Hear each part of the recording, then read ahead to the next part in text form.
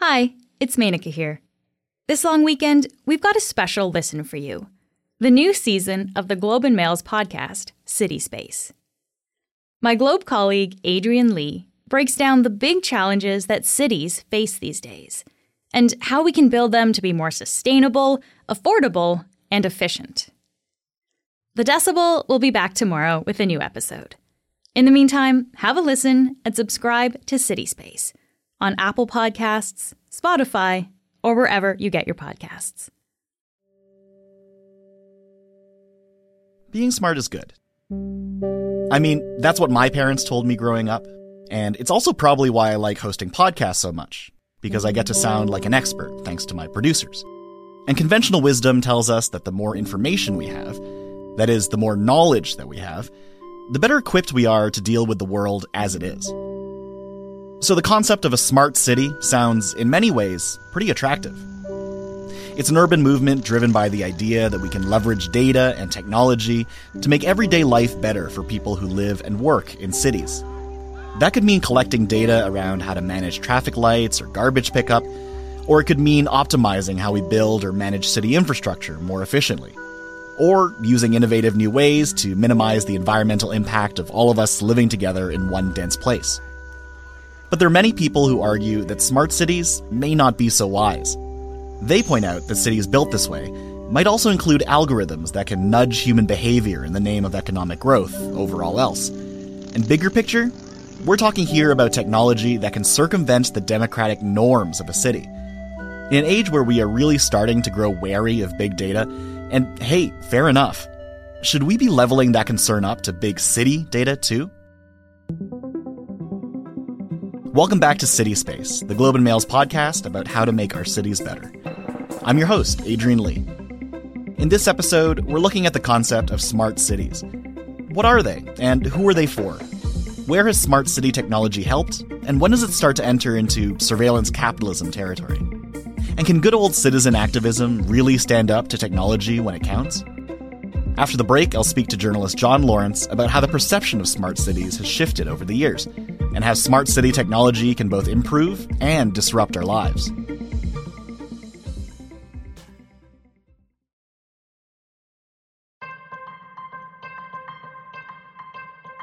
Our first guest today is journalist John Lorinc.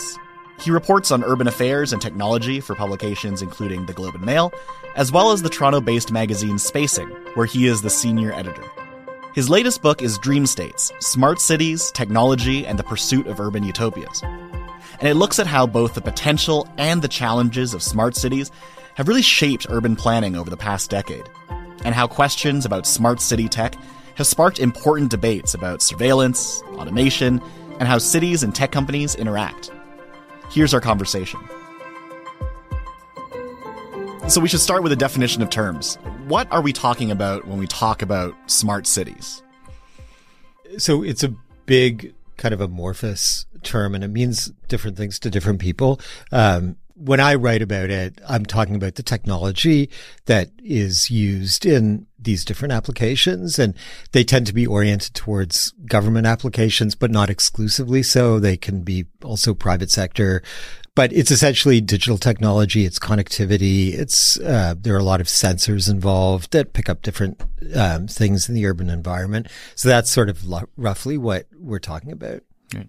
I mean, even beyond the academic discourse, it's, strictly on a branding level. I think there's some contention around smart cities. I mean, no one wants to be against smart cities. People don't want to be pro-dumb cities. So how did this, as a movement, really begin? I think it dovetails really well with the creative cities movement, which, is a term that was coined by Richard Florida, who's a professor at U of T. And that was about this idea that if you create cities that are good for people who are in creative industries and knowledge industries, then you increase the quality of life. And it's a very contentious idea. And it follows smoothly from that you would want cities that have these kind of technical capabilities to kind of match that, those talent pools and those quality of life indicators that Florida talks about. I mean, walk me through how that argument basically was made. I mean, you start with, yes, cities should be more livable And then now we've gotten to a place where smart cities, it feels like, are really attached to technology in a way that maybe wasn't the case when it first started. When it first started, I mean, the internet was little, right? It was, there was no social media. The promise of the technology and the promise that is made by these big tech companies that the technology can improve the type of problems that impede the quality of life, traffic congestion and overcrowding and all of these things. That's how the two fit together, that there's this powerful, robust information gathering technology that deals with the congestion and the sort of crowding of cities. I think there's two ways that smart cities could be applied, and it's kind of based on the kind of city you are. There's sort of more developed Western cities and how smart cities relate, and then there's less developed cities elsewhere in the world, Asia, for instance, where the smart city application is going to be different. Talk to me first about what a smart city looks like, the pros and cons of those applications for a developed Western city. In a developed Western city, which is not being built from the ground up, you have either municipal procurement, like it's some kind of system that the city buys, or it's they're kind of discrete add-ons. And so you have like these smart traffic lights, or you have these, smart energy systems, and they become part of some kind of broader infrastructure. In other places, they are much more integrated into the kind of makeup of the building of the city. And, smart city has become a brand for big development projects. I read about one in Harare recently in Zimbabwe, where the old city is just too crowded and too difficult to live in. And so developers want to create these shiny new, gated communities that are essentially wired to the nines. They've got all sorts of surveillance and security technology. And so that's the other part. And then, you have places like Singapore, which are very advanced with a lot of these kind of smart city applications. Can you speak to some of the applications that, most fascinated you over the course of your research? The sort of ways in which people are using smart cities in sort of wild ways? One of the places where I found the most interesting examples of smart city technology is in the Netherlands. In the Netherlands, small country, it's underwater. They've long depended on advanced technology and engineering and civil engineering to, kind of remain a country. And so they think about technology and they think about cities because it's a very urbanized country. And the way they do smart city technology there is it's part of a set of solutions to the pressures of urban life in a country with those kind of constraints.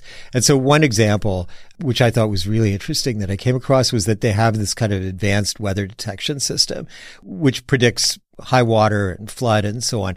And that's kind of wired into a whole network of what's called blue roofs, which are like green roofs, except that they have like a water retention capacity. And what the idea is that you use the advance notice of the of coming weather patterns to retain water on the roofs to prevent sort of overflow at the street level, which kind of inundates the sewer system. That's really smart. It's a response to a problem that exists. It's interesting you bring up the Netherlands, because we talk about technology as being deeply associated today with the smart city movement, but what, you've described in the Netherlands as happening around water and protection.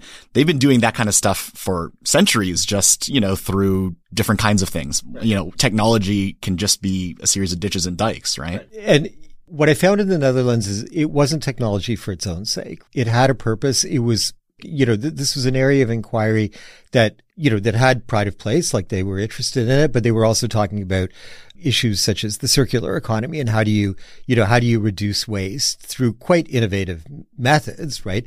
And so these were all kind of pieces of a puzzle that, to prevent this country from being inundated in an era of sea level rise. So that's what I found was actually smart about it. The other thing that I'll mention about the Netherlands is that they had actually these very practical R&D labs, which are connected to municipalities. There's one in Amsterdam where they trial these technologies. They test them out with the public. They see what works, what doesn't work, and then they kind of move from there, right? But it's limited and it's not, experimenting on general populations. And I thought that was a very smart approach. on the other side of the coin we're talking about from the Netherlands, you wrote for the Globe and Mail's opinion section this sort of cautionary tale from San Diego. Can you speak to that? Yeah, so in San Diego, about six or 7 years ago, the city bought about 3,000 smart lights, street lights, and ostensibly what they were all about reducing the energy used in street lighting by using LED lights, and these were remotely controlled. And so it had an environmental promise, and they did a big deal with General Electric, which is a local company that wanted sort of a marquee customer, and it was a $30 million deal. Now, it turns out that these smart streetlights are fitted out with all sorts of other sensors, air quality monitors, shot spotters, right, to detect gunshots. They have video cameras. They have microphones. And so essentially what happened is that the city deployed like 2,000 or 3,000 of these in various neighborhoods. And they became these kind of surveillance devices that people in San Diego didn't know the full capabilities of these smart streetlights were until it came out that the police were using them in police investigations. And that created a real political backlash. There was a lot of concern about that. There was a lot of concern in racialized neighborhoods, in neighborhoods with African-American populations and also Muslim populations, both of whom were sensitive about surveillance. To me, it's kind of a parable about a technology that was maybe a little bit too smart for its own good, and a government that wasn't frank and open about what it wanted from this technology. I mean, we live in a society where there's a ton of surveillance, right? Every time you go into a convenience store, you're surveilled. But, it's different when a government buys it. And I think that the, municipality of San Diego had said, okay, well, this is what we want to do with it, and have a good debate ahead of time. This thing would have played out differently, but people felt kind of, they felt kind of hoodwinked, and the result was what it was. Mm-hmm. And so from your research, from the reporting that you did in the book, what do you think an average citizen should know about how we can best weigh what might be of value to us as people who live in cities versus the sort of smart city approach of improving them? How do we know when that value tips over into the potential for this kind of surveillance capitalism? As I was doing the research, as I mentioned, I wanted to take a balanced approach, and it occurred to me eventually that you could sort of divide up smart city technology into two broad categories. There's the smart city technology that's focused on people and on movement, and then there's smart city technology that is designed to kind of optimize systems like energy grids and so on. And a lot of the latter has an environmental benefit, and I have no problem with that at all. I mean, we need a lot more renewable energy. That means we have to do all sorts of retrofits to our grids that involve a lot of digital technology, and that's smart city technology. And so let's do that. Where we're surveilling people and using very sophisticated devices to track movement and track, people flows in public space, there I feel like there's a very high bar, and cities have to be very frank about what they're doing, and people really have to understand what they're buying into. Thanks to John for joining us. After the break, we'll speak with Globe reporter Josh O'Kane about his new book that looks at what happened when Google's parent company tried to build a smart city in Toronto.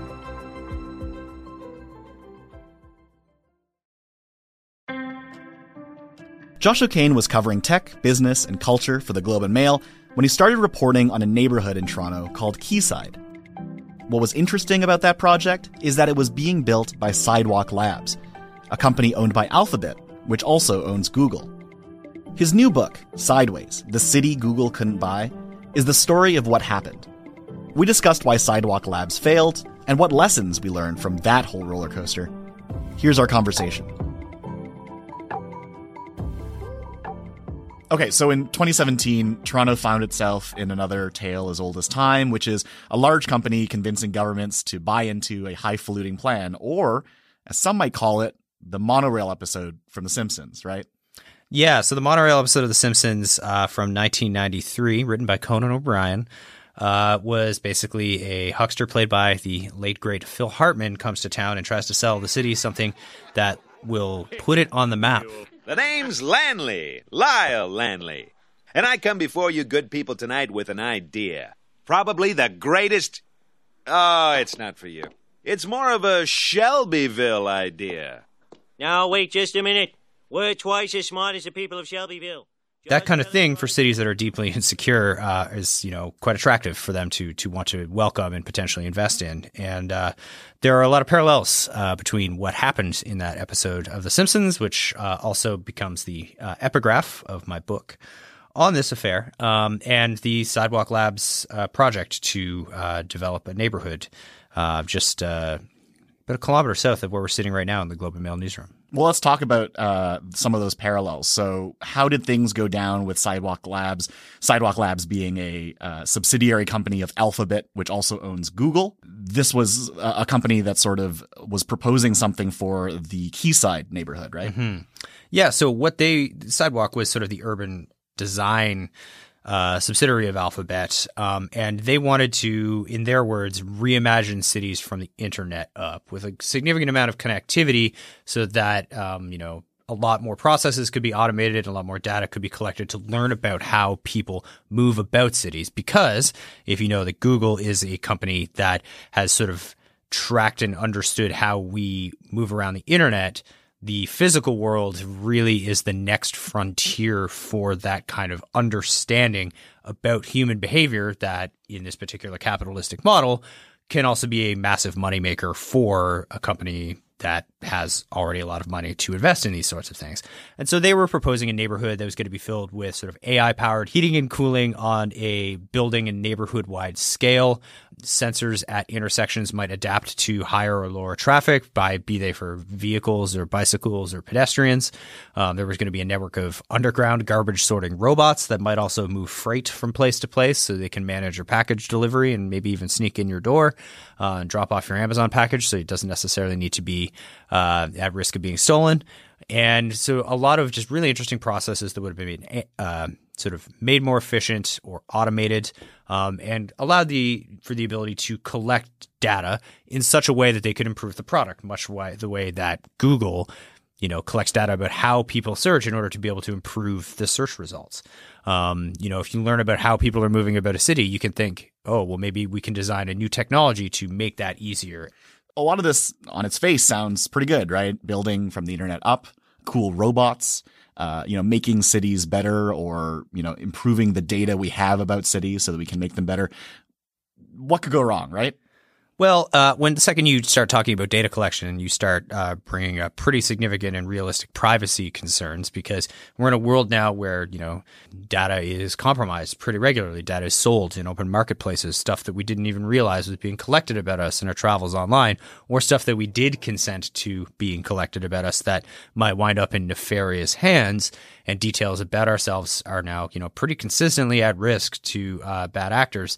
And as a result, the stakes are so much higher, and a lot of controversy was generated because of that. But that might not actually be the biggest controversy, because there was also issues around this about land and who gets to own and develop some of the most valuable underdeveloped real estate in North America. This is, adjacent to downtown Toronto. But then there was a third major issue that a lot of people got very frustrated about this. And this one's almost a little bit more esoteric, a little bit more philosophical, which is who gets to decide what the future of cities looks like, because we are in this thing called a democracy where people work together. They elect people to devise rules about the society that we live in. And in a lot of ways, that takes the form of policy. Now, when a private sector company comes in and says, we would like to do X or Y, often a policy needs to be designed to guide that is designed by the people so that the people's rights and freedoms are protected. But there were a lot of issues that came up where Sidewalk Labs was proposing policy, including around privacy. And as a result, people started worrying about, what happens when the private sector encroaches in public sector decision making. So there was a whole lot of controversy and a whole lot of, I think, really important philosophical debates about how we should be thinking about the future of cities and really how we should be thinking about the role and relationships between the public sector and the private sector.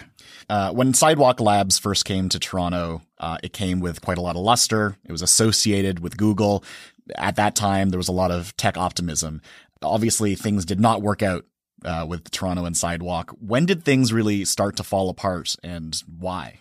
Things started flipping in mid-2018, right around the time when this quote-unquote techlash began with the Cambridge Analytica data misuse scandal. People started realizing that just because you can collect all this data doesn't mean that it's going to be entirely positive.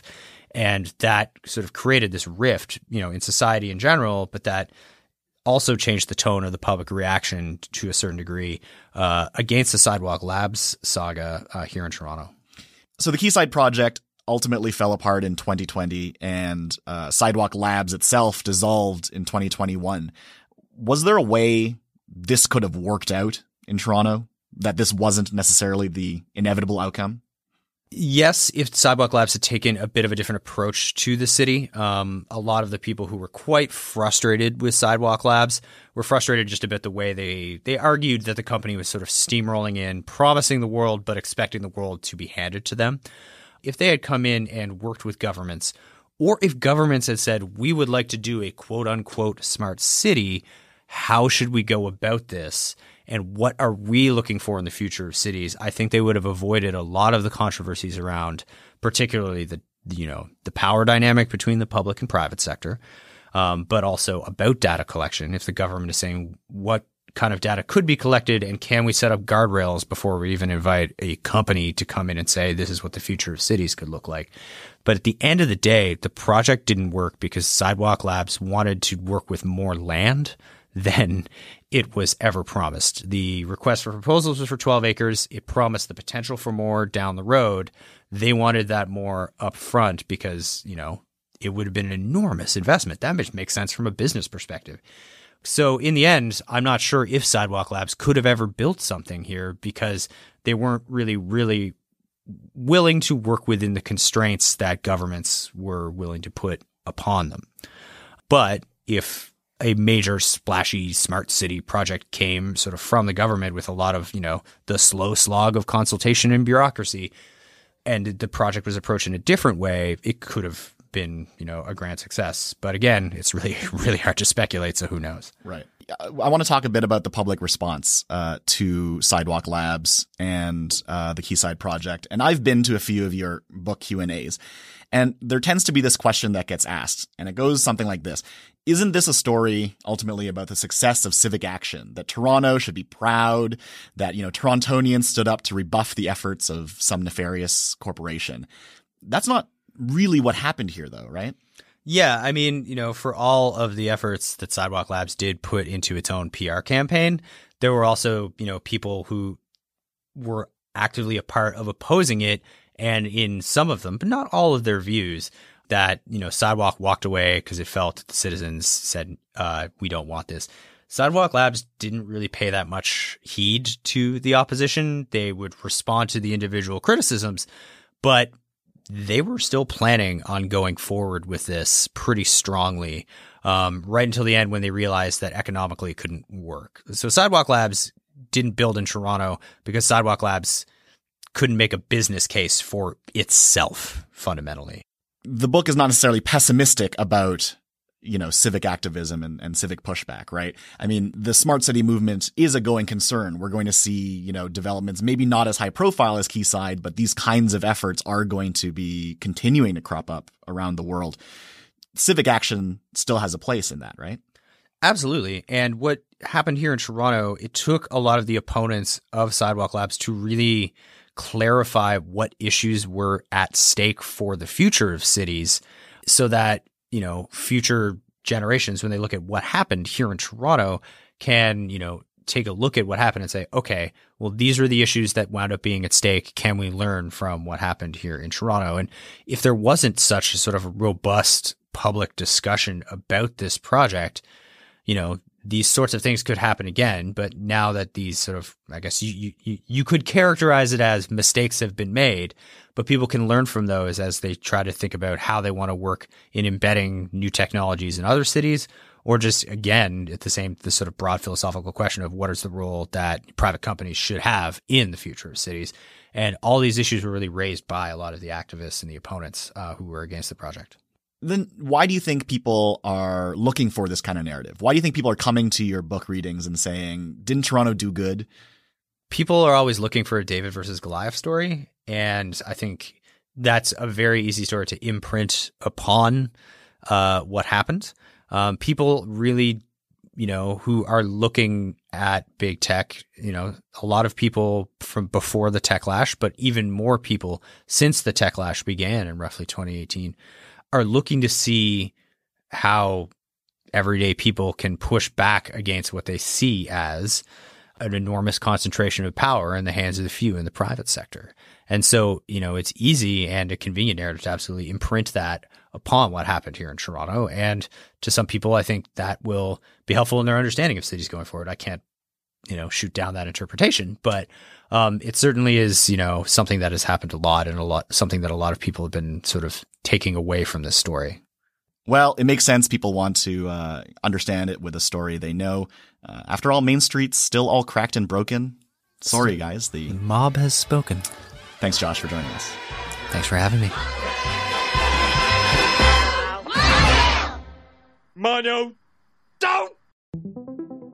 On the next episode of City Space, we'll be speaking about the future of emergency medicine in our cities. ER visits in Canada are increasing at a much higher rate than population growth. This is leading to packed waiting rooms, dangerous treatment delays, and mounting staff shortages. We'll take a look at the conditions that have led to this crisis and talk about whether it's time to rethink the way we are asked to rely on emergency departments. City Space is produced by Julia De Laurentiis Johnston and Kyle Fulton. Our theme song is by Andrew Austin. Our executive producer is Kieran Rana. Thanks to John Lorinc and Josh O'Kane for joining us today. If you like what you heard, give us a rating and review on Apple Podcasts, and tell your favorite city dweller about City Space, too. I'm Adrian Lee. Thanks for listening, and talk to you soon.